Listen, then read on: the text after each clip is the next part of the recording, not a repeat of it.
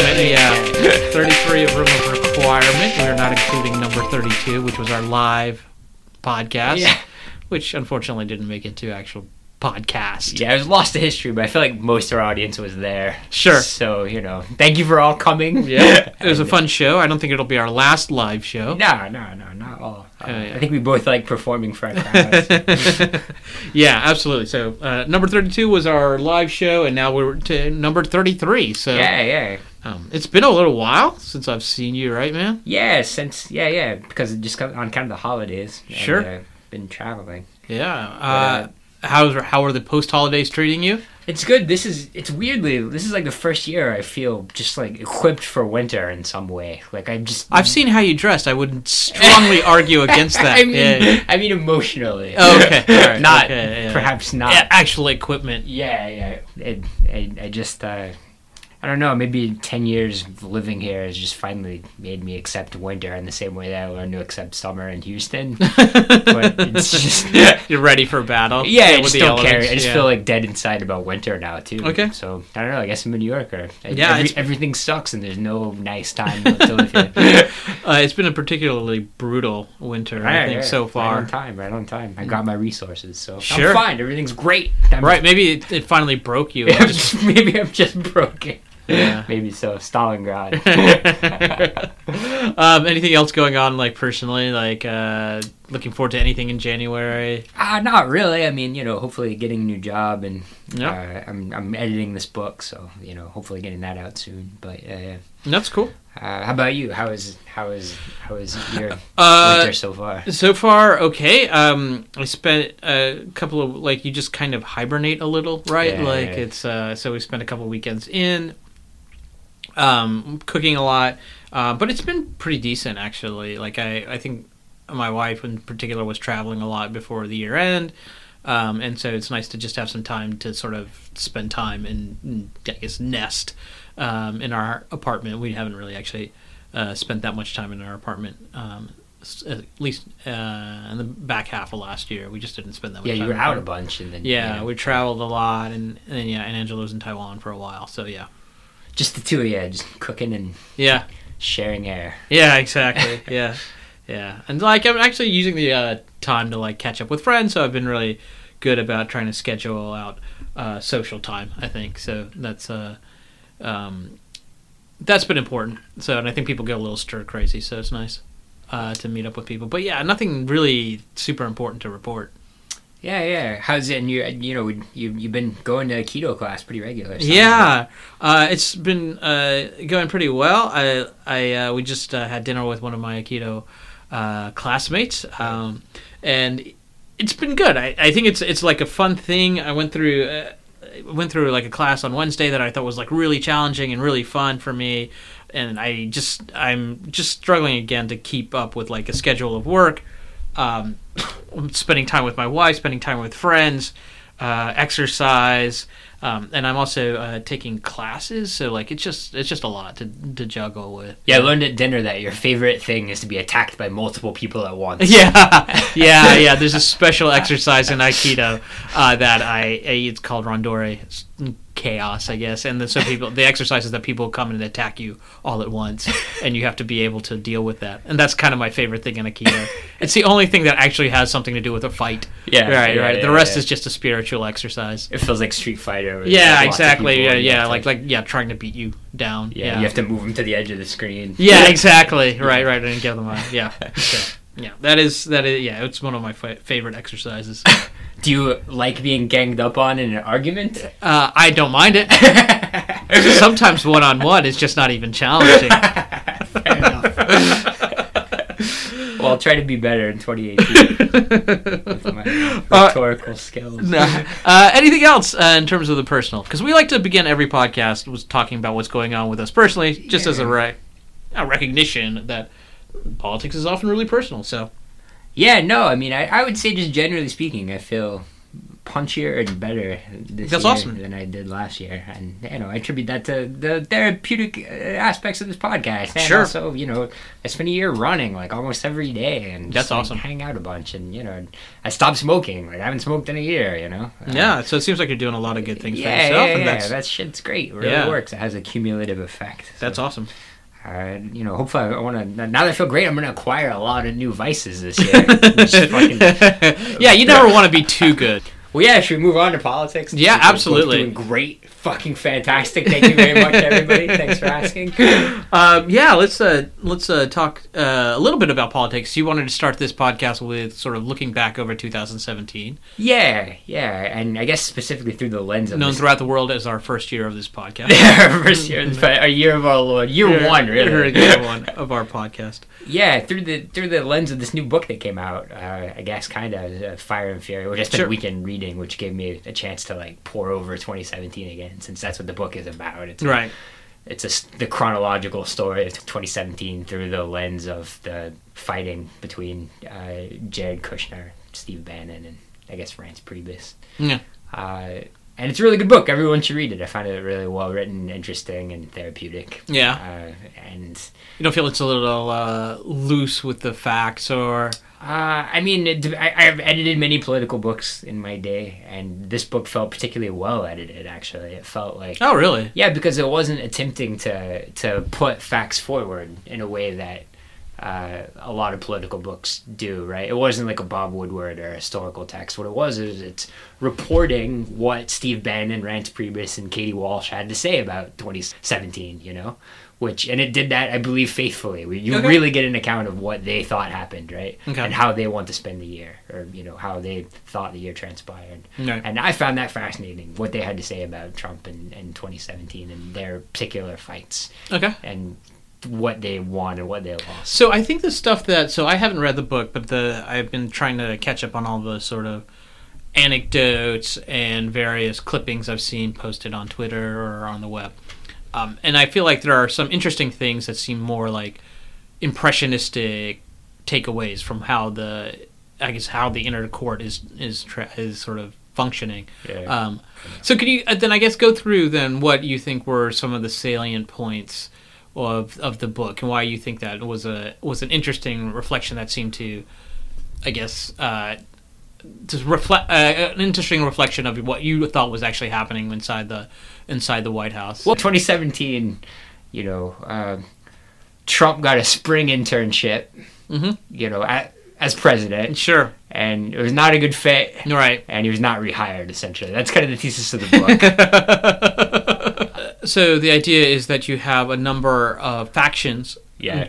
vying for power, and by power you mean effectively some way of controlling policy through controlling Trump's last thought, right? Like, I mean, Yeah. it's a very sort of shallow decision-making process, and your attempt is to get in on that last moment of decision making before he issues some sort of proclamation and maybe changes his mind, maybe he doesn't. Yeah, or attempting to interpret the oracular qualities of Trump Right. in order to say that you understand what he wants better than other people, and then bludgeoning other factions with it, Okay. though he says everything at once and nothing. So Right. that is a Or- blank slate for your own policy initiatives. An oracle. Yeah. But he says it with a lot of anger. yeah, a lot of anger, a lot of Always fire willing and to blame fury. minorities. Yeah, for sure. So the book just kind of goes through the various fights that took place in 2017 and the various extreme failures that took place in the Trump administration that we witnessed together and Yeah. marveled at and all wondered whether there was a strategy behind or whether there was something. And the short answer is Not at all. Not at all. Not even not a strategy, but often it was far worse than we thought. And what we saw as even like the wins were crafted by, the media and, people calling in favors and, the Right. damage control was a triumph in the Trump administration in 2017, but that was the only triumph. Oh, wow. So can we go over, I don't know how well you remember the book, but maybe talk a little bit about, I was really curious, and I didn't see that much writing about this, at least from whatever excerpts I could grab from, like, Twitter. Can we talk a little bit about, like, the process around Charlottesville? Because it seemed like there was a lot of damage control and, like, after the fact. And just holding. I assume that on the inner court was just like white knuckle terror at this point. Yeah, well, at the time, so Charlottesville had taken place right after General Kelly had come on board, Right. as chief of staff. The firing of the mooch, I guess, the hiring and firing of the mooch was a Jared Kushner Ivanka project. Yeah. That went south because they really liked him, and they thought maybe he would change things up and be someone who would represent their views Okay. as New York elites, Yeah. as he being one of them, and he really sold them on himself. Okay.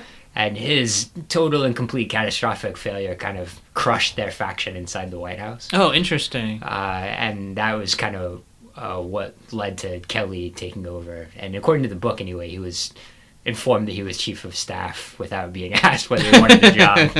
Okay. And then took it kind of grudgingly. Okay. So Charlottesville and its incendiary, turning point nature took place in a time when already the control had kind of been seized by the grown-ups, the adults, Tillerson, McMaster, and Kelly. This would have been Bannon's job, Right. to go in and keep him from speaking. Okay. He was not allowed to do this, and he warned everybody, don't let Trump make a speech about Charlottesville. He won't be able to hide how he really feels. Okay. And he was not listened to. Okay. And So again, but I think this is one of the things that's interesting about the book, right? So who this knows is, who's telling the truth? Yeah, But this so- is what Bannon said. Right? Yeah, so this is what Bannon said about himself, right? Right. Whereas I think at the reporting at the time was that the reason Bannon got an extra week was because of Charlottesville, Yeah. right? Like because Trump wanted someone who could talk to the people, in particular the people who were Yeah. maybe on the side Yeah. of I don't know, racial strife. At least according to the book, the Charlottesville debacle was an attempt on behalf of everybody to do something just slam dunk presidential, which was condemn racists, right? Right. At a time when they had killed people, Right. someone, Yeah. with a car. And Bannon was like, this man is not able to do that. You should find another way to address this. And they were like, but anybody can read from a speech, and he could not. He just couldn't do it. And after that, Kelly just cut everything off from everybody. All of his, not just Bannon, but his CEO friends in New York, any kind of advice he possibly might get from any outside sources, and basically just shut down the president completely, Oh wow. making him now, I guess the reporting is he works about 4-hour days. What does he do during those 4 hours? He has lunch. Okay. He gets Very important a meal. crisis. Okay. Mike Pompeo tells him what's going on in the world, and that's according to the book. I guess you can Yeah. believe it or not, but Yeah, I'm finding, I think one of the things is problematic, at least in the concept of the book, and I haven't read it yet, is exactly who has the ear of the author, right? So, if anything, I'm not saying that Steve Bannon is a great strategist or a brilliant genius in terms of political campaigning, but I know he knows how to present himself, Yeah. right? And I know he knows how to be his own propaganda machine. So, it's curious that he comes off looking. How does he come off looking in the book? deranged and and a terrible strategist and somebody who is basically just a guy. Right. The book does a lot of reporting on who Steve Bannon is and whether any of the claims he's ever made about himself are true, and he was not able to corroborate very many of them at all. But with respect to how he made his money, or if he made any money, Yeah. what his role was in Biosphere 2, Okay. et cetera, et cetera. And you can really tell that the main voice of the book is really kind of the Republican establishment. So it's Katie Walsh and Reince Priebus having their revenge on the Trump administration. Oh, interesting. Since they were kind of blamed for a lot of the problems. Right. At least in the beginning. In the beginning, it's kind of attempting to shed a little light on what they were actually doing while they were in charge, and Okay. how their attempts were thwarted, and then it was kind of turned over to the military. Interesting. And so, how does this jive with your own sense of what happened in 2017? I mean, it feels pretty right on. Like I don't, I never. My sense was, one of the main theses of the book that people, I guess, are taking issue with, and I don't know why they would, is that Trump doesn't read. He does No. not read anything. Right. He can't read I mean, maybe he can technically. Well, he can read off a teleprompter, right? Maybe he can technically read, but he cannot like sit down and focus on a document. Right, it's not his complex thing. Narrative. Yeah. It's not even just not his thing. He just can't do it. It's Yeah. impossible for him. No one has found a way to make him sit down and read a thing. Right? Okay. In which case, how do you have a president who functions without being able to read? You know, it's very inefficient, right? You can't tell somebody something faster than they can read it. It's not impossible to have an executive that functions in such a way. I'm just saying our particular executive machinery is not set up for that. Right. In modern day and age, yes, this is no reason to. Yeah, it's a lot of reading. The job is right. Sure. Even George W. Bush prided himself on the amount of books he could finish every year, and that all the documents come in, and you spend an enormous amount of time like sifting through information. Right. And I guess corollary, not only does he not read, he does not like to listen to anybody saying anything. So you have somebody who's not interested in taking in information. Yeah, and he's but at the same time has an extraordinary amount of confidence in his own decision-making ability. Yeah, right. About the things he's interested in, which is often does not jibe with anything that the president has to do for a job. Right? Right. So what he's interested in, he's not doing for his job, and what he does for a job is not what he's interested in. So that kind of throws the gears off the machinery of the presidency pretty quickly, and there's really no way to run things. He's not interested in policy. He's not really interested in the military. He's not interested in kind of his own initiatives as far as like ways to execute his own strategies. Right. He's not interested in the people of politics. He thinks they're all losers. And he's interested in CEOs and celebrities. Right. And his own press. Right. Yeah. So that's what we've got out of the past year. Yeah. So what is not? Well, at least I think it seems that the Trump administration is operating on the assumption that a PR win is a win, as opposed to a policy win. Right, and I think that's different or more complicated or more one-sided than we've seen in the past, right? I think there are definitely... Bill Clinton was certainly a PR hound in a lot of ways. Yeah, but there was a way of measuring the success of administration based on policy as well. Right. I think the theory is that a president is someone who is liked, and he wanted to be that. Yeah. And it has turned out that is only... there is the causality is not the same way, right? Like it's not that they're liked because they're president, right? They're president because they're likable, or because they've done things to make people like them, which you have a lot of power to do as the president, right? But you have to be able to execute that. So where does that leave us in 2018, right? So there are a couple of things. 2017 was one of transition. There's no real representative of the establishment Republicans. Nikki Haley. Yeah, but she's only ambassador to the UN. She's certainly not a cabinet position, right? No, but she, at least according to the book, during the past year, she has become like the establishment, and she was never a part of Washington until... Right. So she has become the establishment Republican that Trump respects and listens to. Oh, really? It seems like he's also fighting with her as well. At least according to the book, they really like each other. I mean, she has learned to be deferential and right, in order to gain his approval, and she has never attempted to put herself out there as smarter and better than him, and has always kind of done what he told her to do. Okay. And therefore, she has continued in her role. Okay. Whereas everybody else has disappointed him or turned on him over the course of and speaking of which, Rex Tillerson, is he long for this world? Would you get a feel for that? The question is who would go in his place. Right. At least according to the book, Trump has never and will never sour on Jared Kushner. It is not a thing that has happened. Okay. Trump definitely likes him for Secretary of State. So Jared Kushner, right? So somebody has to be better than Jared Kushner, right? So the Bannon choice is Mike Pompeo, who's the current CIA director. Sure, partisan hack pushed into the Secretary of State position. At least according to Fire and Fury, Trump views what has happened in the Middle East as a startling success. He views the Middle East as as the one like golden light of the past year, right? Because of the newfound relationship with Saudi Arabia and their $180 billion arms deal that Kushner has brokered. Okay. According to Trump, and the bin Salman's ascension as the person to talk to in the region, the person that Kushner has developed a relationship with. Okay. He sees peace in the Middle East as imminent. And alliance with Egypt, Israel, and Saudi Arabia against Iran as totally successful. That has happened. Okay. You look incredulous, but I'm just telling you what Fire and Fury has to say about it.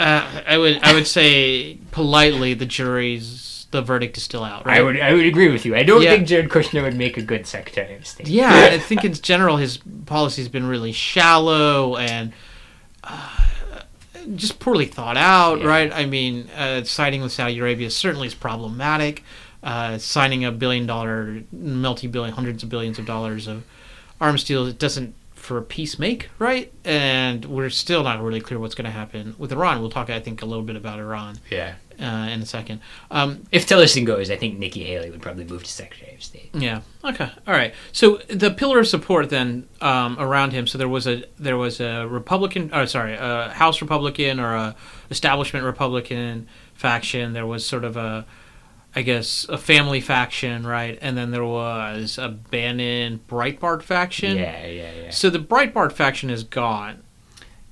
So is the so I feel like all three factions have been removed, neutralized. Yeah, leaving basically just the military. Okay, and they're civil servants. Okay, there to do a job.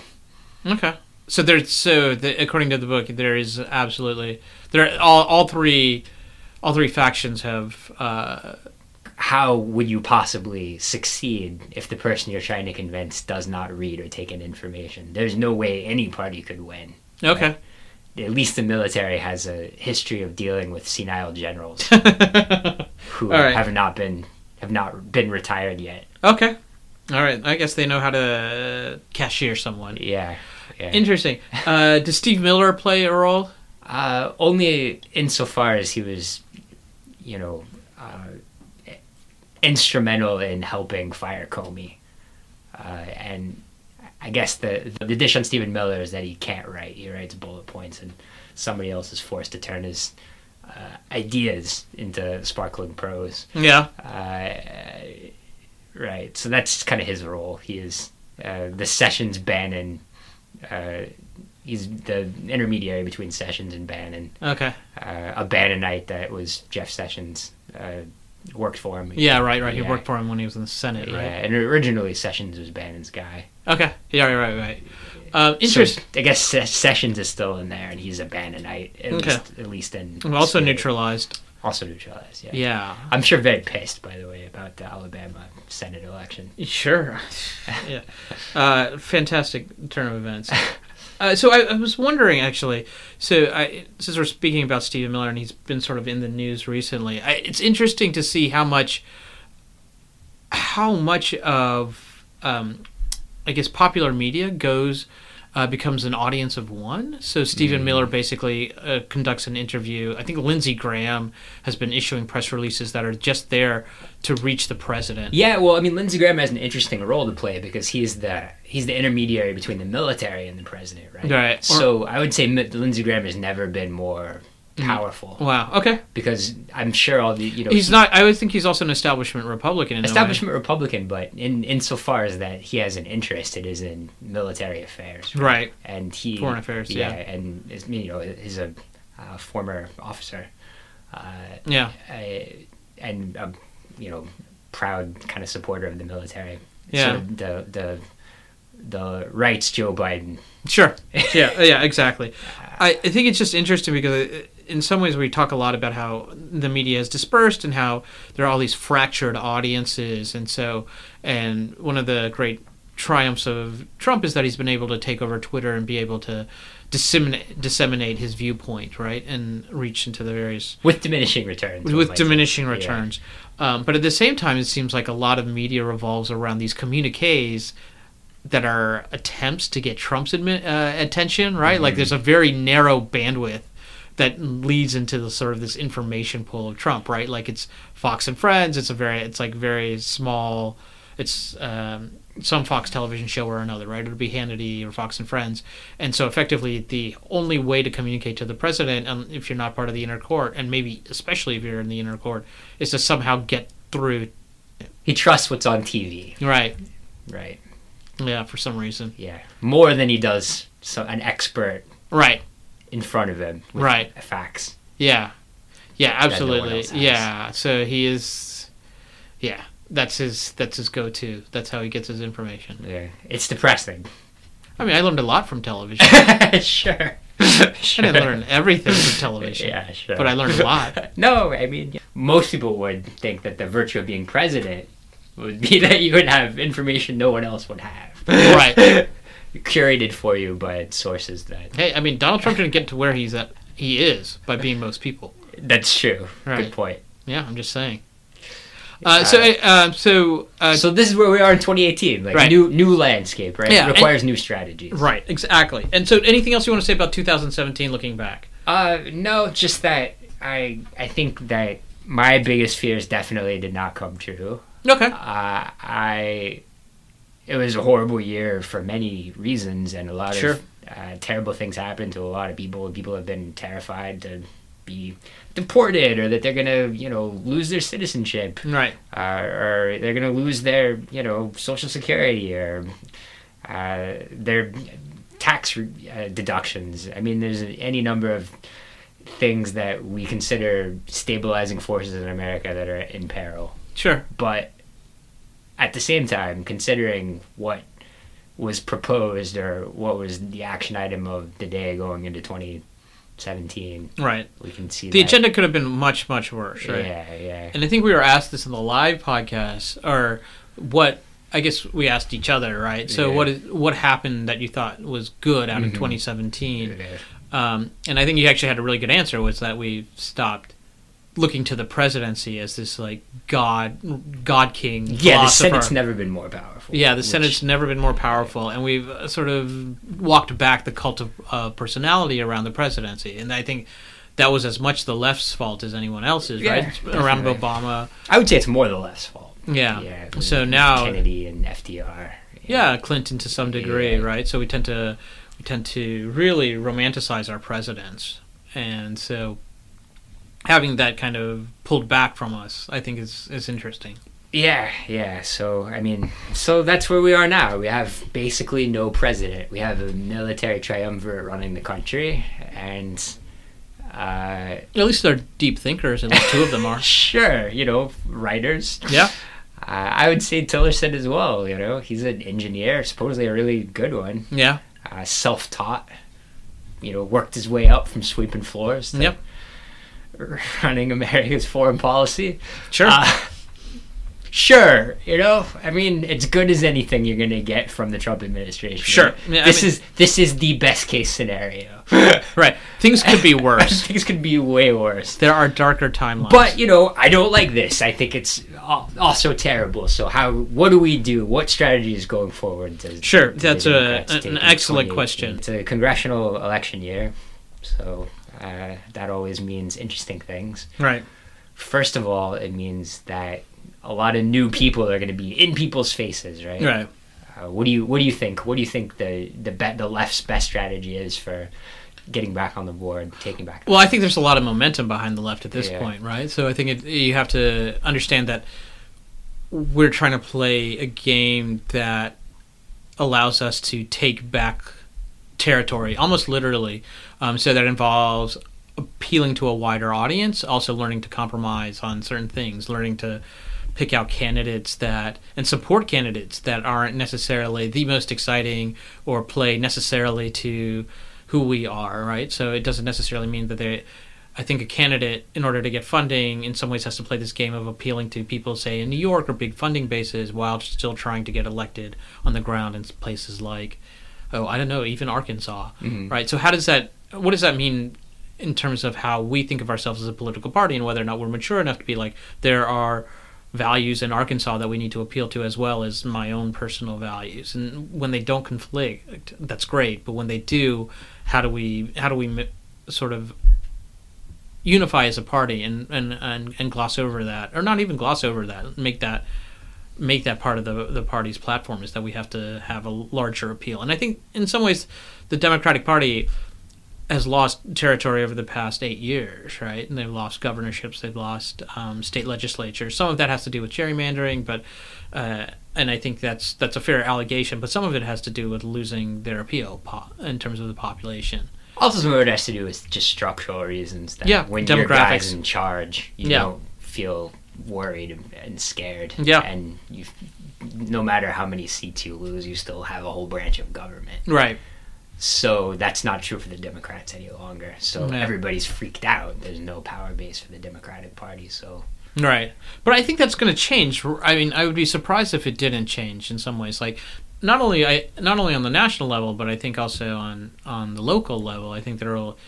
I wouldn't be surprised if you saw a turnaround in the governorships and also state legislatures, right? So you almost turned Virginia's state legislature. That was never a guarantee. Mm-hmm. You may see other ones as well. So I think it's interesting to contemplate what a wave will look like. I brought this up earlier, though. A wave without like imposing some sort of ideological unity or some sort of compromise in terms of where we are as a party and a party's platform could be pretty dangerous, right? So we've won because the Republicans have elected this crass troll, right? But that doesn't necessarily mean that the party can go forth and govern in a way that puts forth its policies and puts forth its principles and deliver effectively on policy. Yeah, I mean, we're starting to see the same fractures with respect to trade and healthcare and education. Yeah. But I don't think we're going to see fractures with respect to women, Wi-Fi, and weed, sir. I don't know. I haven't... Unless you modify that to, like, net neutrality, right? That's what I mean, like, internet, Wi-Fi. That stuff. Yeah, the whole thing, Everybody's kind of feels the same about it. I don't know. Yeah, I mean, I think you've actually I've been skeptical about the whole weed thing until Jeff Sessions came down. Right, yeah, everybody gets pissed, right? Yeah, that was a good call of yours, right? Yeah, people. I think he's lost Colorado Republicans, that's for sure. Yeah, I think Hickenlooper is going to run for president. Yeah, so I mean, the West. He has face blindness. Did you know that? I didn't know that. I barely knew that was a real thing. It's real according to Hickenlooper. Maybe it's like the greatest political move of all time. He doesn't remember you because he has face blindness. Right. But does that mean you can recognize voices though? Yeah, and also he's just like treats everybody with dignity, as if he knows them already. Oh, okay. All right. That's. Just hurts. Yeah.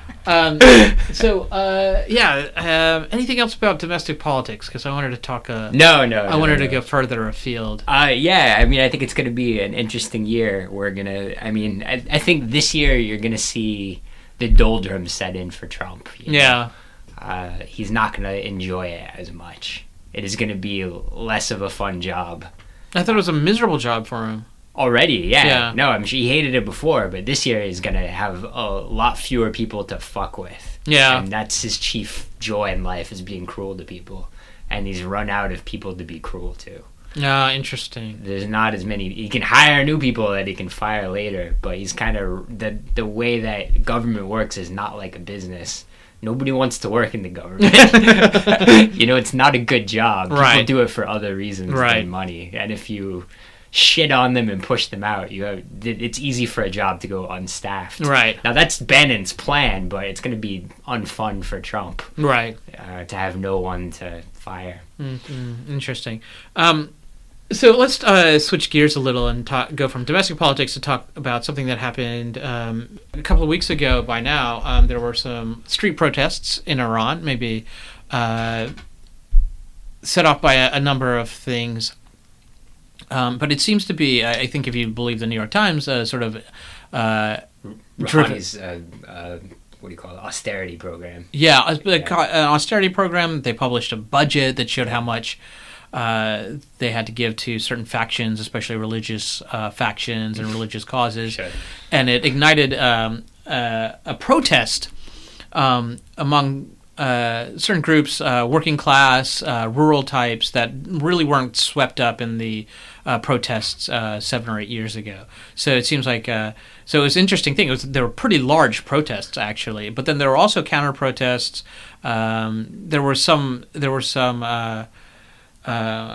reprisals, I think, but in the end, I'm not sure where we are, and we haven't gotten any news, I think, over the past few days. So I'm not sure exactly where that leaves us, but it allows us to talk a little bit about Iran, which is, I think, a really interesting situation. And I've been getting the debate from both sides, right? So the left, who want, in general, the people who are pro-Obama, which may be its own faction of the left, and then sort of the right, which I think was always suspicious of the Iran deal and wants to point out that somehow the protests themselves are indictments of the Iran deal, which I find strange at best. But I was hoping to talk to you about it. So what are your thoughts on the Iran protests? I think it's an interesting space, right? Yeah, to me it feels like Iran's LBJ moment, right? Rouhani's a liberal, first of all. Right. He's like the liberal counterpoint to the right in Iran after Ahmadinejad got forced out. Right. I mean, he's Rouhani's a reformer, right? I mean, I say liberal in Iranian terms. Yeah, and as part of the malocracy, right? Like, so he's still part of the clerical elite, but he's a reformer within that group of people. And people voted him in. People did vote for him, yeah. Okay. So what I mean by LBJ moment is LBJ famously called upon people to kind of rise up to give him space in order to pass the civil rights legislation, right? Mm-hmm. It was, and he felt that he had no credibility in kind of delivering this stuff until there was like foment in the streets.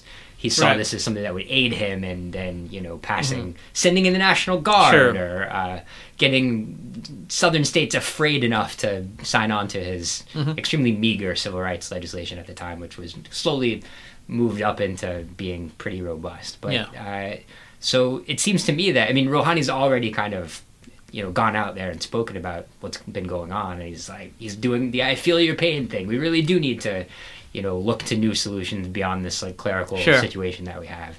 And it seems to me that these protests are, but then there's the other faction in Iran, right, which is trying to shut down all dissent, protect itself. Sure. And Rouhani is the avatar of that. He's also having to play that side. Right. As far as I see it, the needle of the thread is to support both camps, to support the existing Rouhani government while at the same time supporting the protests, giving Rouhani the ability to leverage these protests into further reforms. There's actually a fairly strong impetus to this, and there has been in terms of the economics, right? Mm-hmm. So there's been high inflation.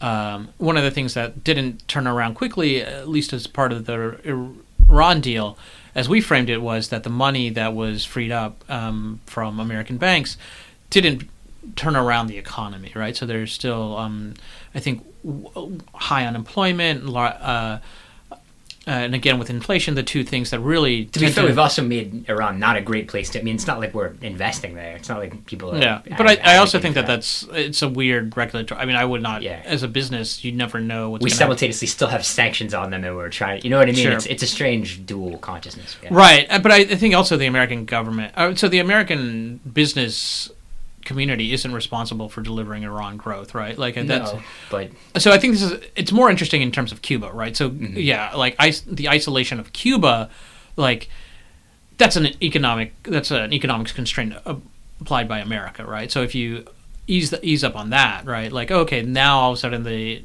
administration or the regime doesn't get to blame America. Now they're at fault if the economy isn't doing well. But there's no American version of Cuba, i.e. Israel, that we're simultaneously supporting at the zero-sum expense of Cuba. That's fair. I mean, yeah. So it's not a perfect analogy. All I'm trying to say is that there have been a number of economic trends that have really eroded the pocketbooks of the working class and the poor of Iran, which were people or classes that were not involved with the first uprising or the uprising of 2011, right? I think it was 2011 uprising. And so now it's an interesting change, but the problem with that is that if it's an economic situation, they will blame Rouhani, right? Mm-hmm. Yeah. And his one great, I guess, success while in office was putting forth the Iran deal, but he has nothing to show in terms of how it's filling people's wallets or filling people's cupboards. I think that's a real failure of a president. So, like, what is American policy supposed to be? And I think in the end, I think you're right. Like, I mean, you want to support the legitimate government, but you also will absolutely want to give them the right to protest. No, but I mean, that comes back to our larger kind of strategy in the region, which is muddled and insane, right? Yeah. Like, what we've been doing in the past year is in no way is isolating Iran at the expense of its, like, ability to grow economically, right? Not only Iran, but Qatar as well, right? We've supported... Yeah, that's nonsense. I would think Qatar is much more of a nonsense play on our part. Yeah. Iran, I think... But they're correlated, right? Qatar's Iran's, PR firm. Sure. We've cut them off at the knees, in which case Iran hasn't been able to use its meager influence in the Sunni world to kind of push for its own economic viability. Right, but I also don't want to whitewash what we're talking about in terms of pushing for economic viability. Iran's not a great place, yes. Yeah, I mean, they are an absolute sponsor of at least regional terrorism through their various... puppet organizations, and also through their own guard, right? And so one of the things about the protest was that people were looking at what during Rouhani had to impose an austerity budget. That's what we were talking about.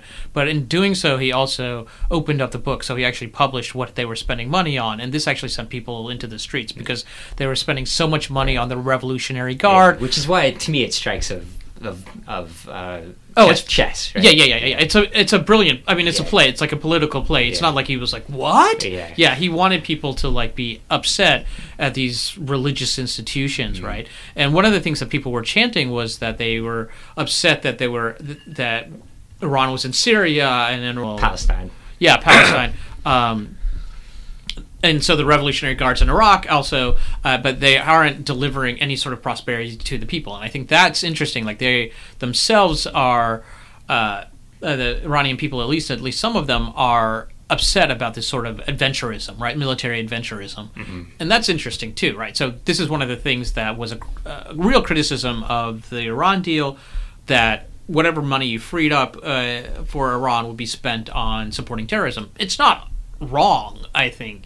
And I think that's a criticism that you have to admit to. But again... But here we have somebody saying, hey, let's stop spending so much money on terrorism. Right.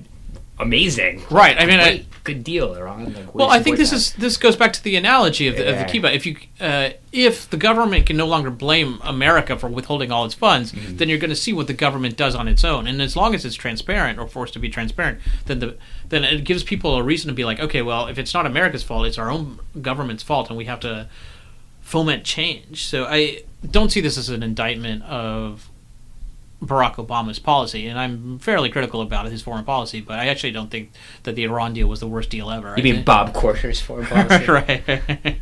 Yeah, maybe. Yeah, sure, why not? I'll take that. Anything else you wanted to say about Iran? No, I just thought it's fascinating development. Yeah. It's worth following, and sure. I wish the best for Mr. Rouhani in the face of the Revolutionary Guard, which is notoriously good at chess. So yeah, as well as the protesters themselves, right? Like, of course, yeah, 100%. Big fan of dissent. In this case, I mean, they certainly deserve to have their voices heard. Yeah, for sure. Anything? So I guess we wanted to go to a section that we love to call "Doubling Down on Defeat," where the Democrats are conspiring to stay out of power forever. And I think that there is no better topic to talk about in this section than Oprah 2020. Oh, this hurts you. It hurts me so much. This hurts. So give me a reason why I shouldn't vote for Oprah 2020. Who's she running against? Donald Trump. You should vote for Oprah in 2020. Okay. Ben Sass. I don't know. Maybe stay home. I don't like the idea of people who are not politicians or lawyers being president. I mean, one or the other, right? Right. I think, yeah, and I think there's something really disappointing about having suffered through a year of effectively a publicity-driven presidential campaign to go through another one, right? Yeah. Oprah is the better celebrity. Sure.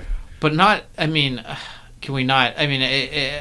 I think Oprah's a perfectly fine person, and now's the time to launch a political career, but I think it is offensive to launch it right at the presidency. It demeans the legacy of Barack Obama.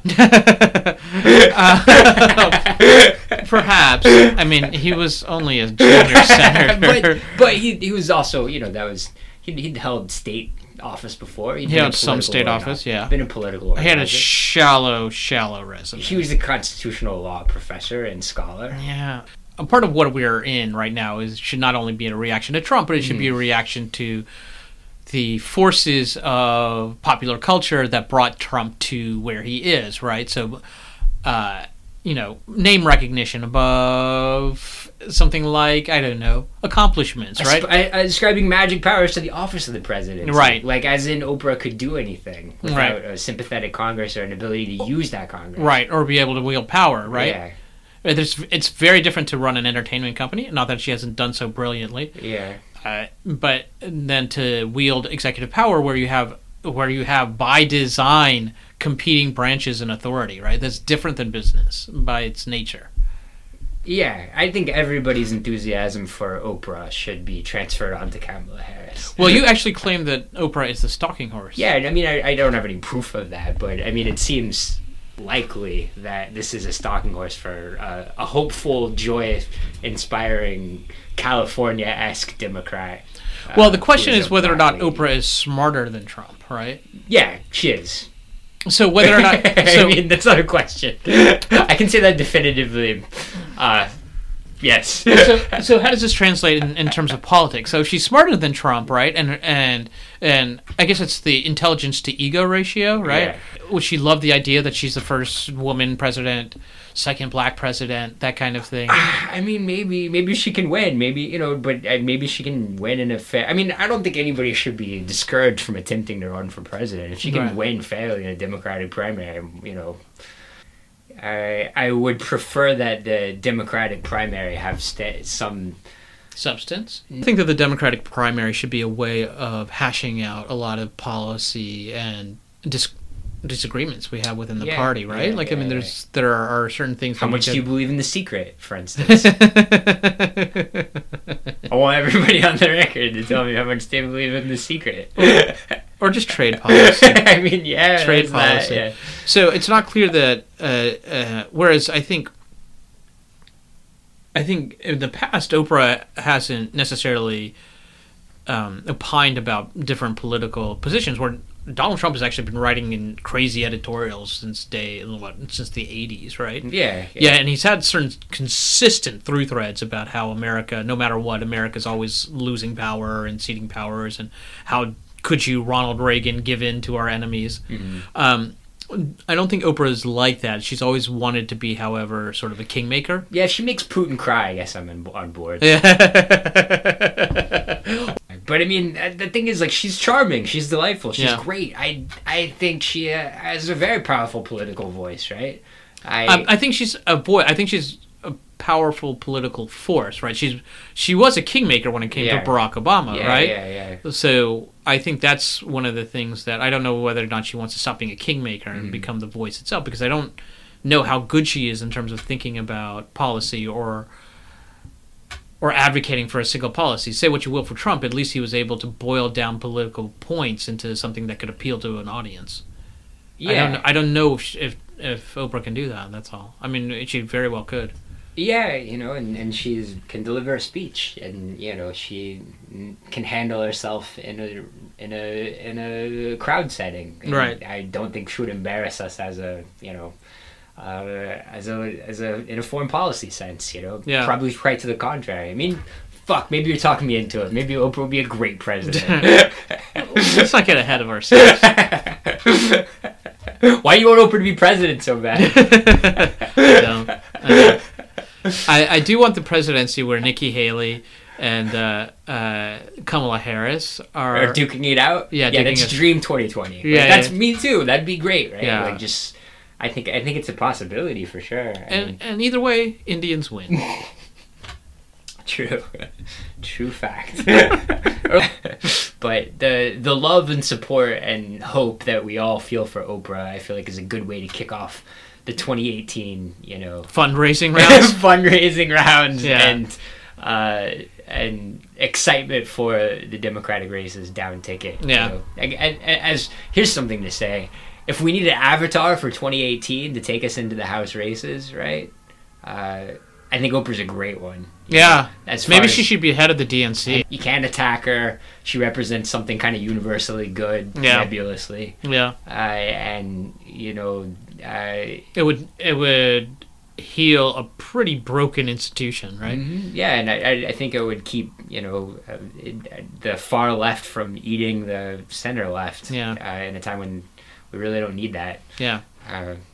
And just through the charm offensive. Sure. And then if she succeeded there, then maybe her 2020 chances would be something we could talk about, right? Yeah. Get us results in 2018, Oprah, and then yeah. we'll see what happens in 2020. Yeah. All right. And I think on that note, I think it's the end. Thank you guys again for listening. This has been episode 33 of Rumor Requirement. Yeah. I am Kamala Shrow, and with me is my co-host, Miracle Jones. Yeah.